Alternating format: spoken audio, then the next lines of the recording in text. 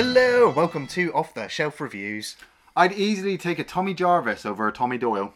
And I'm Gary, and today we're going to review and discuss Friday the 13th, Part 4, The Final Chapter, released in 1984, with a screenplay by Barney Cohen and directed by Joseph Zito.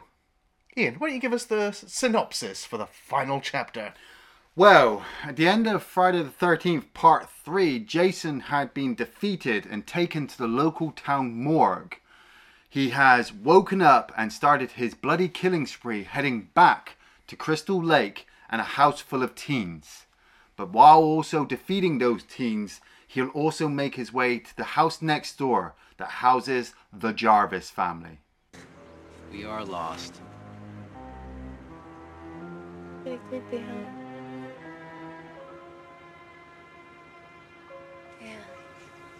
Well, this film actually starts with a clip show. Yes. Recapping all the previous films up until this point, yeah. Which the director apparently said he was not happy with. Oh, right. He was like, I want this film to be my film. Like, I don't want other filmmakers' clips at the beginning of my film. No, you need it, mate. You need it. Well, I mean, does he really? Yeah. Like, the backstory's not that complicated. Well, no. Masked man kills teens. But Halloween had already fucked it up for everybody else. They had tried to do something different in a franchise that had already been set up. So, the third Halloween movie was a failure. We've got to bring the character back. With this, if a director wants to make the movie stand alone, then you've got to make the character has to have a background easily enough that every person is coming to the cinema to watch the film for this character. I don't think Jason had been set up. He'd only had technically 2 movies. He wasn't in the first one. Well, I mean, it's still the final chapter. Who turns up just to watch the final chapter? I know. I always seen the others.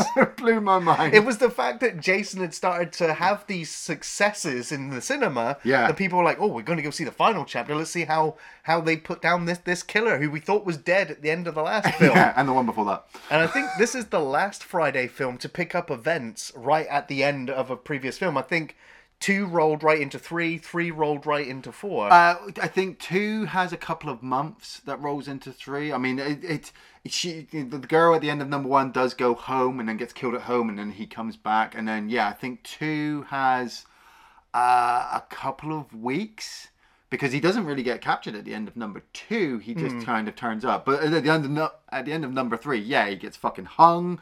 He gets fucking hit in the head with an axe, gets chucked in the back of the ambulance van, and he's off to the morgue. And he's up for like fucking 12 hours later. Yeah.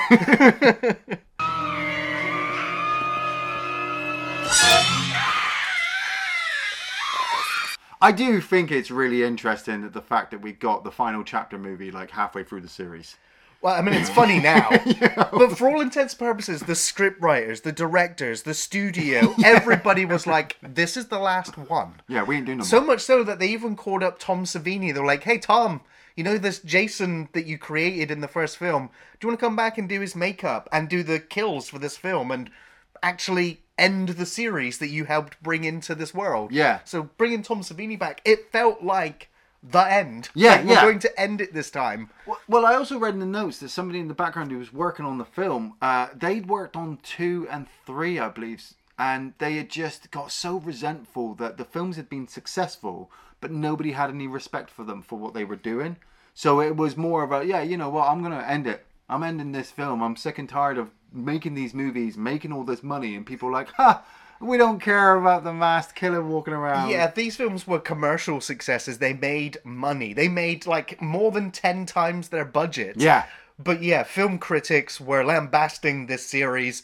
I mean, even I think Roger Ebert said, An immoral and reprehensible piece of trash that sold more tickets on its opening weekend than any other movie so far in 1984. And that is a very, very depressing commentary. It really makes me sad.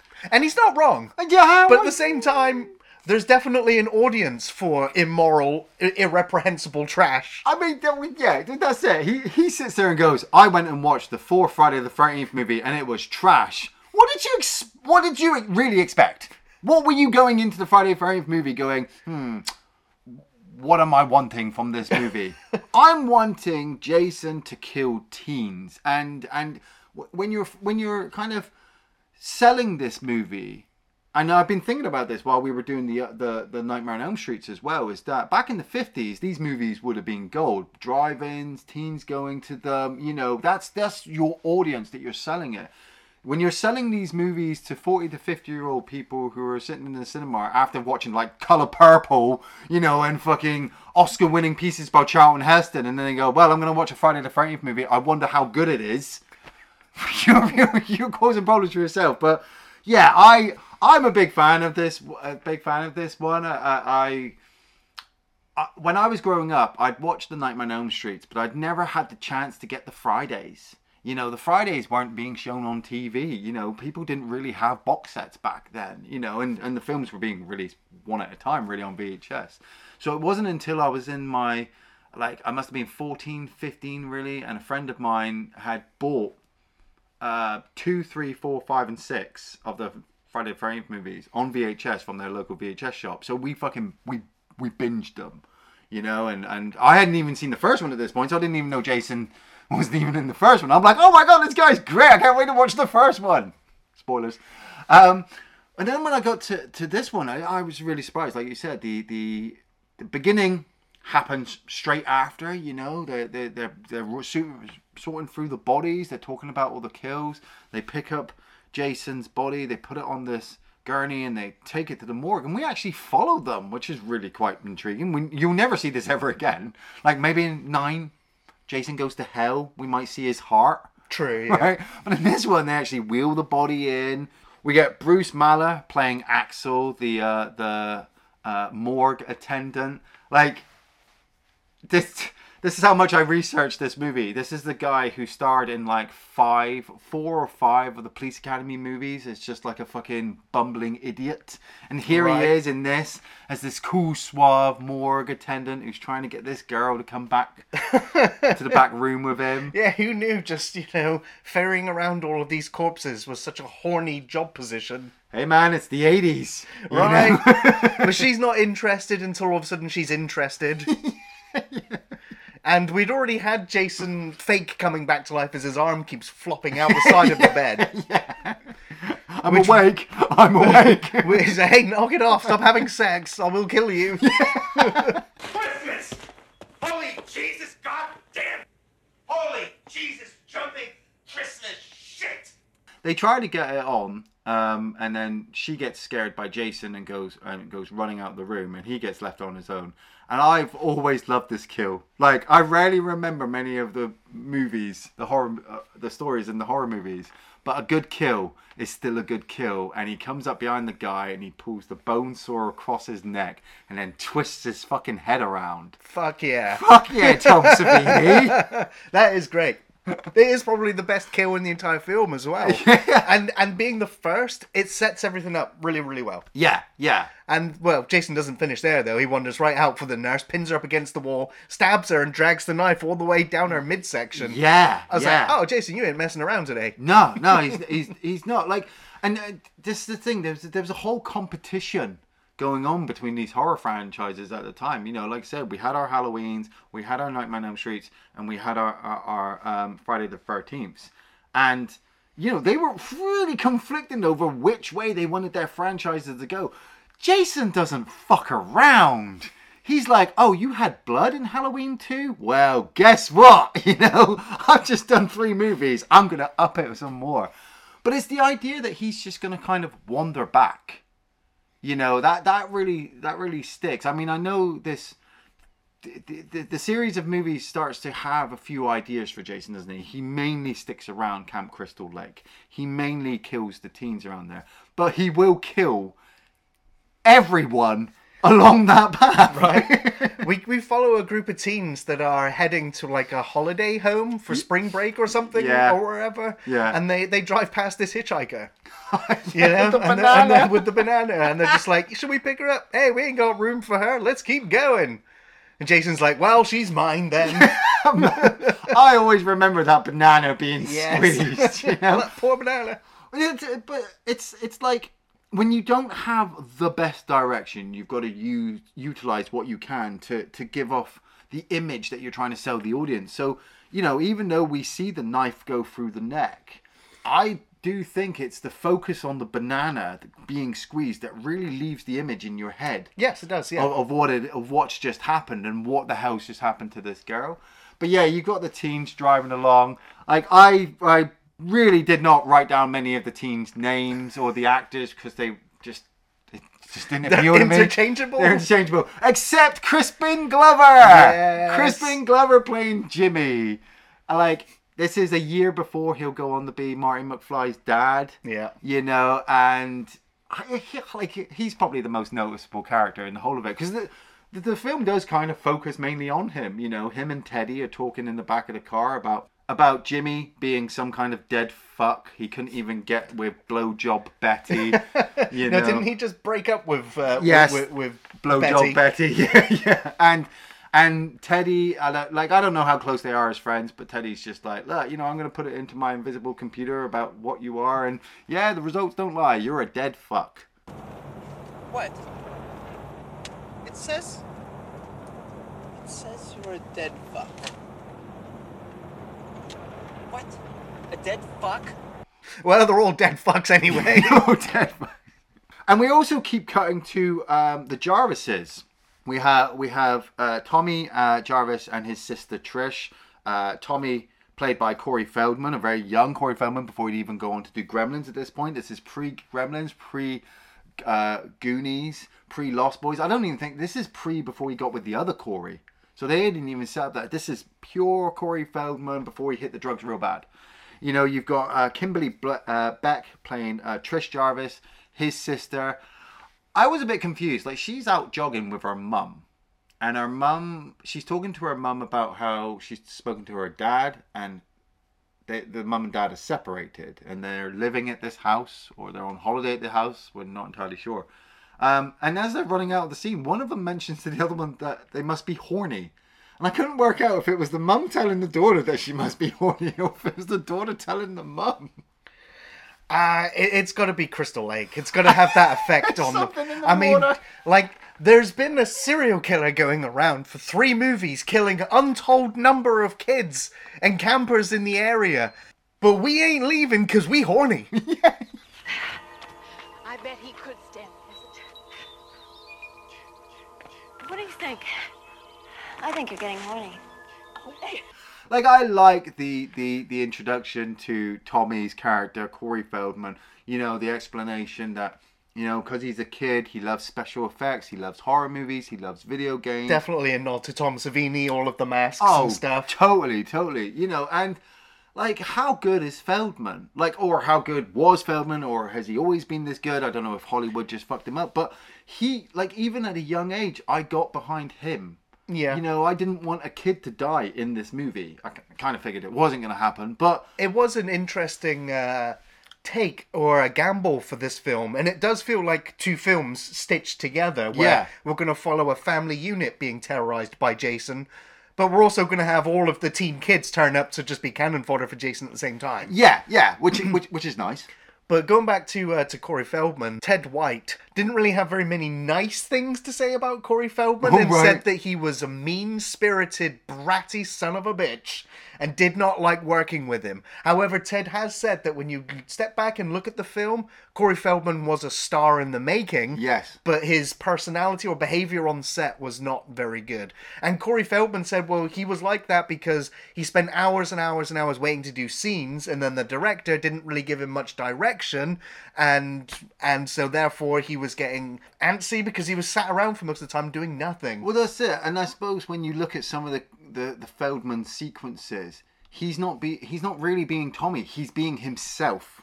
Yes. And that's what we get from Tommy. We're like, oh, Tommy's this cool little kid. No, it's literally Corey Feldman being Corey Feldman in scenes because the director's just like, I honestly don't care. Well, Ted White also didn't have very many nice things to say about the director either. Ted White's on a roll. Oh, yes. Yes. I mean, Ted White's also a giant. I mean, if he's also playing Jason, he's going to be pretty intimidating. Yeah. But he got upset with the director. Ted White even said that this film was a piece of shit. And was very upset with the director because there wasn't enough budget to have enough stunt people to do the stunts for all of the kills in the film. Right. So a lot of the actors were required to do their own stunts. Ted White, being a stunt guy originally, was just like, this is preposterous. You should not be having your actors doing this. It's dangerous, yeah. And he also even almost had a falling out with Tom Savini as well. Oh, fucking hell. Because Tom yeah. Savini was trying to tell Ted how to do the stunt. Yeah. And Ted was like, look, you do the makeup, I do the stunt work. Let's keep it that way. It's just like, oh. But apparently the two of them became friends once Ted also did know that Tom was a stuntman as well. So they found some common ground and actually got on well with each other. But tensions, yeah. Well, I mean, I can understand that if your director is throwing together a movie that he doesn't care about and he's saying that it's the final one, but actually everybody is doing their best to make it the best one that they can, and you kind of know that deep down inside, if it's really, really good, you're going to make money and you're all going to come back anyway. You know, it's conflicted. But once the teens all turn up at their summer house, you know, Tommy and his sister Trish are kind of excited because at least they might have some friends to play with, but they're not really the age to be messing around with Tommy. But Tommy, well, he does want to really hang out with them. Like, he gets that peeping Tom moment, I suppose. Yeah. When he's in his bedroom. Like... Now, of course, both films were filmed separately. yeah. We don't really know what Tommy's reacting to. Well, we don't really know what Corey's reacting to, but we all know exactly what Tommy's reacting to. Yeah. Well, that just shows how good Corey Feldman was as an actor, is that he could act in his own scene and make us feel like he was looking at some girls getting undressed. But the day after, he gets driven down to the waterfront by his sister. Yeah. And the twins are there, like, skinny dipping. So he's like, no, you can't be looking at this. We're taking you right back home. I honestly, I don't understand what people's issues were with this movie about being trash. Like, everything in this movie ticks all the boxes I expect from the Friday the 13th movie. Teens wandering around in woods, some alone, some in groups, you know, meeting up with scantily clad twins who, you know, one might want to have sex with the other one doesn't. You're not entirely sure. They go to a lake, they all strip off. Like, I did not have holidays like this in the 80s, people. Which this should be like a thing. Skinny dip!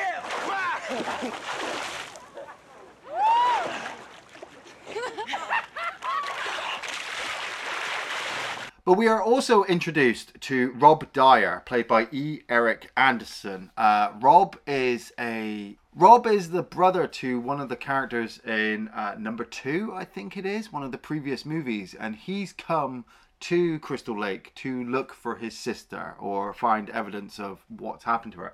Kind of what they would do with the remake Friday the 13th, with the guy coming to find his sister as well. And I kind of think that's cool. I don't understand what the director was thinking. Look, we can't have any flashbacks, but we're going to bring in a character that kind of talks about the previous movies. That's why you need flashbacks, you know, because if you're new to the series, you're like, who's that? Where are we? Why is this the final chapter? What the fuck's going on?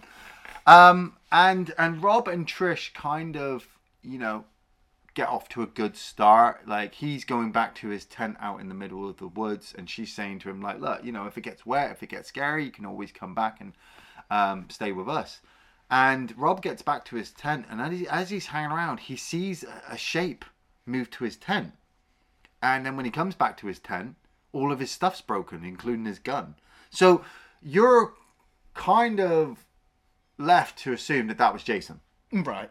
You know, he came across this tent and just went, I'm going to fuck this shit up. You're in my woods. But we've cut to nighttime now, and this is when Jason really starts to make a lot of his moves. Yeah. We've already had the twins kind of come into the house, and they're flirting with every single guy around. And Sam and her boyfriend Paul have a bit of a falling out because one of the twins takes a liking to Paul. And Paul's too stupid to realise that he shouldn't be doing this. So Sam's just like, well, I'm going for a swim. It's nighttime. I'm in the woods where the serial killer supposedly was about 3 years ago. But I'm okay. I'm going to go out on my own. And so she goes out 3 years ago. It's like 2 days ago. Yeah, that's right. Yeah, it's only 24 hours. The body's been missing. Nobody cares, yeah. But yeah, I'm going to take all my clothes off and I'm going to go and sit in this dinghy. Yeah. Yeah. Now, apparently, this actress is very upset with the director. Oh, really? Very, Why? very upset, because she got hypothermia while she was filming these scenes, because the director would not let her get out of the water between takes. and kept her there for hours. Oh, fuck. Yeah, again, another reason why Ted was not very happy with this director. Yeah, well, because she strips naked, doesn't she, waiting for Paul, and then she Yeah. stands there for a couple of minutes. And I was a bit surprised. I was like, my God, like, the camera's just lingering on this wide shot of her naked. Like, she could have been there for hours. Yeah, well, she was. And then she's got to swim through this lake, which is not a set. That's an actual lake. It's a real lake, you know. Not And it was cold. Not a stunt lake, you know. I mean, this is really cool because Jason comes out of the water, Yeah. jams her right through the boat with his machete. Yeah. Was She he- seems mildly discomforted by it all, though. She doesn't really scream out in agony. She's just like, oh.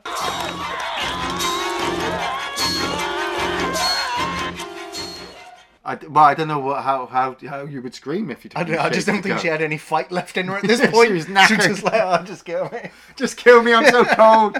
Like, did Jason swim to her? Was he walking on the bottom of the lake? Yeah, I don't know. I just think it was just really good. Like, was he just underneath the boat the whole time? You know, because we don't hear him walk out into the water. I'd imagine he walked underneath the bottom, got underneath the boat, and then just floated up. Just activate buoyancy. Activate point. But Paul, tells the twin, "Look, I can't be doing this anymore," and he breaks away and he heads out and he swims out to the boat as well. Did he get hypothermia? I don't think so. No. I think the director learned at this point. He was like, "Oh, yeah. my actors are really suffering, and they're in the hospital now." And Paul swims up to the boat, immediately comes across Sam's body, freaks out, swims back to the dock, and takes a harpoon gun to the nuts. Ouch. That's a kill, mate. Oh yeah, that was a kill. That was a We kill. just had a double whammy of kills. Yeah. Let's keep them going, movie. Let's keep them going. Well, this is it. Like, Jason just goes into like full stealth supernatural mode now. Like the twins. One of them is broken off from Paul, and she's decided that she wants to fuck Jimmy now. So woohoo for Crispin Glover there. Teddy is still trying to fuck the other twin, but she won't have anything of it. So he finds some really old black and white movies. Yeah. And he's flirting with the teddy bear. Yeah. And you've also got Sarah and her boyfriend Doug. They've decided to go upstairs as well to have sex. Lots of teens like to have sex in the middle of Camp Crystal Lake. But it's the way that Jason just kind of takes them all out now. We've also seen the fact that, like, I don't know what happened, but Trish and Tommy kind of fucked off at one point. So the mum comes back to the house and realizes the door's unlocked, the rain and lightning's coming down, and there's no power in the house. Their dog's missing too. Gordon, at one point, the dog just jumps out the window. And never comes back. Yeah, that's later on. Yeah, the moment he's with Trish and Tommy. But yeah, like there's a lot of window jumping in this movie. I was amazed. But yeah, the Mummy Jarvis, she kind of gets jumped by Jason and then disappears from the movie. Yeah, that's it. We never see her body again. No. Like we'd also heard reports through Rob to Trish that like Jason's body's missing from the morgue, and 2 medical personnel that worked at the hospital are missing as well. So it's like, okay, so Jason at this point is still hiding bodies. I guess so, yeah. It seems a bit weird. Like, he's carried, like, I don't know why he's done with the bodies at the hospital, but he must have carried them somewhere and hidden them that nobody's fucking found them. Like, there was a shit ton of blood. Did he clean the blood up after? I don't think so. I don't know. But when he gets to the house, you know, like the fucking hitchhiker, did he hide her body too? I'd imagine so. I'm just gonna go through the list. But he goes for the house, so he waits until Jimmy and the twin have finished having sex, and Jimmy goes downstairs to Teddy and he throws the panties in front of Teddy's face. He's like, ha ha ha, I'm gonna go get some wine. And he walks into the kitchen and he's shouting for the bottle opener. Where's the corkscrew? Where's the corkscrew? And Jason just fucking slams it in his fucking hand. And then nails him in the face with a meat cleaver. That's a good fucking kill. That's a great kill. I like that kill. Because it's great special effect as well from Savini again. Like it's so quick, that hit to the face, that you really have to slow it down to see that it's a prosthetic head. But the shock, you're like, oh, he's fucking dead. It's the next bit that throws me, because the twin is up the stairs and she's looked out the window. Now, prior to this, her sister had gone to go home. And Jason had nailed her in the back with a big piece of metal, which I thought was a really great kill. Out of all the gory kills that we see, I love a kill with style. You know, I just love the fact that he waited for the lightning strike to silhouette it all. But the other twin inside, she'd seen that her sister's bike is not left, so she's kind of wondering, well, where my sister is. And she's looking out the window for a couple of minutes. And then Jason just appears outside the window, grabs her, and throws her fucking flying out the window. Now, my question is, like, so he's just killed Jimmy in the kitchen. Yep. Climbed up the outside of the house to the first floor. Yep. Waited for her at the window. Pulls her out the window and sends her flying. Climbs back down again. Goes back into the kitchen. Picks up a knife. And then goes and kills Teddy. Yeah, this Jason's all over the place, isn't he? I mean, he's not teleporting yet, but he's just systematically all over the place. Yeah. And some great kills, yeah. Her going out the window and then crashing onto the car. Yeah. Great kill. The knife through the back of the projector screen through his head. That was good. Great quick kills, yeah. I like the one where he goes upstairs as well. Like, Doug and Sarah have finished having sex. And she goes out the bathroom, and Doug is in the shower singing. And then Jason comes in and turns the light off. And you're like, what's going on? And he just fucking crushes his skull against the wall. Yeah, against the wall. Yeah. It's like, fuck, that was another good special effect. You know, Sarah comes in, gets absolutely freaked out, runs down the stairs, and as she's going to go out the front door, a double-headed axe comes flying through the front door and nails her in the chest. Like, he was stood outside. He's like, I'm going to wait. Yeah. I'm going to wait, and throw. Shot. Now, one of my favourite deaths has already occurred at this point as well, where the guy who's turned up looking for his sister ends up getting chased around with Triss, and he's like, oh, I need to go down into the basement. I've left something down there. And he goes running down there, and Jason just grabs, I'll take that out of the toolbox, and starts stabbing Rob repeatedly, and Rob's like, oh God, he's killing me! Run, Trish, run, he's killing me!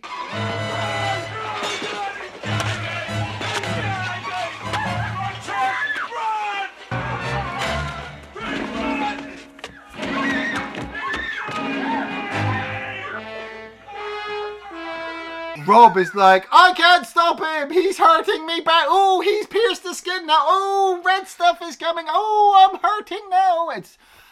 It's the fact that as he walked down the stairs into the darkness, I'm like, why are you going down there? It's absolutely fucking terrifying. Don't go down there. And as they walk back up, he drops his knife and goes, oh, I've got to go back down for my knife. Yeah. I'm like, no. And then when he goes back down there, he gets killed. She runs outside. That's when the dog jumps out the window. Yeah, right. Dog's like, I'm out of here. Oh, I'm gone. Fuck this shit. Like I wasn't too sure if Jason was supposed to have thrown the dog out the window, or the dog's just like, no, fuck this shit. But she's like, oh, I have to go back and save Rob now. And so she goes back and she goes down the stairs, sees the body, and then turns back around, and Jason just grabs her foot through the fucking stairs. Right. I'm like, did you not just fall for the trick a fucking second time? So cute, lots of chasing around the house now. Trish is trying to look after her younger brother. What was the mentality in that, right? Her and Rob go to the house. They've come across Tommy. They're like, Tommy, we don't know where Mum is, and Rob, stay in the house. Rob's pretty sure that there could be a hockey mask psychopath walking around. Stay here on your own. Right. No. Well, that didn't work out too well, because Jason still shows up anyway, ends up throwing bodies through the windows. Yes. Because they're like, I'm going to put some nails in the door now. I'll keep him out. No, corpses are being thrown through the windows. They get chased upstairs. Jason literally walks right through the door. Oh, fucking, yeah, that door did not stand a chance. Great shot. Yeah. They end up hiding in Tommy's room. They put the little shelf in front of the door. They're like, no, I'll keep him out. But no, he axes his way through the door. Yeah. And then they try the old Dream Warriors approach. They drop the TV on his head. Welcome to prime time, Jason. Yeah. Knocks him right out. And they tried to sneak past him. Like, yeah, so as well, we're going to walk past. I'm like, you can still see him breathing. Like, all it did was shock him. The guy's taking a fucking axe to the head. That's not going to take him. I like this kind of ending, but maybe it's my old age as well, that I just don't see how it could be like timed. It just doesn't work, because Tommy had come across a lot of the information from Rob about Jason being this kid and what's going on, and got an image of him. Now, Tommy Jarvis, being into horror masks and being a creator himself, comes up with the idea that maybe he can distract Jason a little bit if he makes himself look like Jason. So he goes to the bathroom and decides that that's what he's going to do. Now, in this time, Trish has decided that she's going to lure Jason away, and Tommy is supposed to run, but Tommy doesn't listen. So Trish then lures Jason out of her house and goes back into the house of the teens. And in that time, Jason has put bodies in position. Yeah, he's put Kristen Glover over the doorway. Yeah. So she's like, well, I can't get between his legs to get out that doorway. I'm going to have to smash open this window and go out that way. Throw myself out Really? the I was like, window. the staging doesn't make any sense. Because I know the camera's framed where it looks like you can't go underneath him, but... Yeah, but Jason just fucking yanks him down from the door. It's such a great shot. But she jumps out the window, she gets hurt, she's like knocked out for like 30 seconds or whatnot, and then she's making her way back to her house to see if Tommy's escaped. And this whole time, Tommy's in the bathroom shaving his head. Yeah. I don't know how long it takes you to shave your head, but it doesn't take like 3 minutes. Well, he was using scissors to begin with. Yeah, he used scissors. Yeah. Then he used a Bic razor. Yeah. Like, it's like he didn't cut his head once. Well, no. No, he's like completely clean shaven. And she's there with Jason. She's got the machete. She's kind of trying her best to keep him back. Jason takes a hand shot, and It's a pretty grisly wound, yeah. It's pretty grisly. She takes his mask completely off of his head, which reveals his face for... I can't remember if his face was revealed in 2 and 3. I think it was. I think it has been every time, yeah. Yeah. But in this one, you're like, oh, that's pretty goddamn shocking. And then he's distracted by Tommy. Now, I can understand Jason getting distracted by somebody wearing his mum's sweater. Yeah. But and kind of looking like his mum. And kind of looking like his mum, but with the whole, oh, you remind me of me thing. I was like, was he aware of what he looked like when he was young? Well, it's just enough time for the death strokes now essentially to come in against Jason. Yeah. As he gets macheted to the face. Yeah. Now, he still fights back a little bit, and then it's Tommy who picks up the machete and finishes him off. But like all of the kills in the film have been pretty short, pretty like quick deaths. But Yeah. watching Jason slide down that machete blade, yeah. like that felt pretty final. That's good, yeah. Now, originally they were just going to decapitate Jason, but some producer was like, yeah, but if they make a sequel to this, they could probably just have Jason put his head back on or just carry his head underneath his arms for the rest of the film. So let's cut him to pieces to make sure there is no more sequels. You're not really cut him to pieces, though, because I've seen the next movie. He's got a body. Well, it's not Jason's body. Shh, spoilers!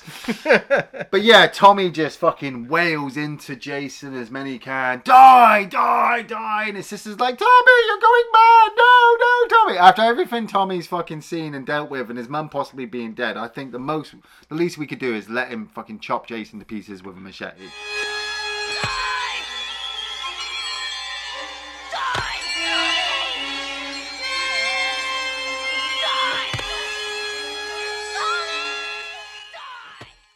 They go to the hospital, and she's talking to the police, and she's talking to the doctor. She's asking where her mum is, and they're just like, look, let's not talk about this just yet. You've been heavily traumatized. And Tommy comes into the room, and it's kind of creepy because he just kind of stands there, doesn't he, appearing in the doorway, kind of like a little itty bitty Jason there. And then he walks up and he gives her a hug, and they're kind of getting all emotional. And then Corey Feldman stares at the camera like, this is the end. Or is it? Or is it? It is. God damn it, movie. You were supposed to be the last one. Yeah, you said in the title, final chapter. You can't end on a sequel bait now. But you did it anyway. You did it anyway. Well, Ian, what were your favourite scenes from this Friday? Oh, man, a lot of them were my favourite scenes were kills, like the corkscrew to the hand for Crispin Glover and the girl being stabbed in the lightning storm. Even Rob dying in the basement. Oh my God, he's killing me! He's killing me! It's just so cheesy and so bad, but it works in the context of this movie. I don't know what it is. Like this movie feels what an 80s horror movie kind of should feel like. And I know we've done a lot of 80s horror movies, but when you take a movie like Spookies and you try to compare it to a movie like even Friday the 13th Part 4, Friday the 13th Part 4 fucking just outshines them. I know it's got problems, but it just so works that from the very start kill with that bone saw to the very final moment that Jason slides his face down a machete, you're like, yeah, I fucking watched a Friday the 13th movie. Yeah, there were some great kills. I'm going to recap some of the kills from this film. The neck screw head spin was great. Nurse getting stabbed. The hitchhiker getting stabbed. The banana getting squeezed. Stabbed on a dinghy. Harpoon stick in the crotch. Stabbed or impaled into the fence. The corkscrew to the hand. Knife to the face. Thrown out of a window onto a car. Stabbed in the back of the head through a projector screen. Face crushed in the shower. Axe to the chest. Machete to the face. Crispin Glover dancing. It's Crispin Glover dancing. I should turn away and walk right out that door because I know. Hey, how come you turned that off? But yeah, those were all pretty much my favourite scenes. But there was one really genuinely creepy, atmospheric moment in the film. And that is... the film starts at the massacre at Crystal Lake. And the helicopter or the police sergeant or whatever is just like, all right, it's time to move out, everybody. It's just a really great atmospheric shot once all the ambulances have taken off, all the noise and commotion of the paramedics and police have died down. And the camera just stays there.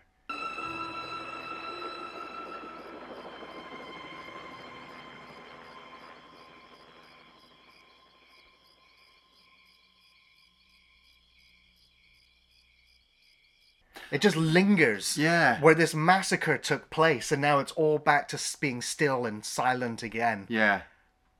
And it just lingering there was just a nice little calm moment, but a surreal moment considering all the carnage that happened there. Great little moment. It was weird because I was watching it on DVD and I thought my DVD had stopped because I was just like, why are we lingering here? And then it cuts to the hospital. I was like, oh, well, okay, it's just a moment. It was just a moment, yeah.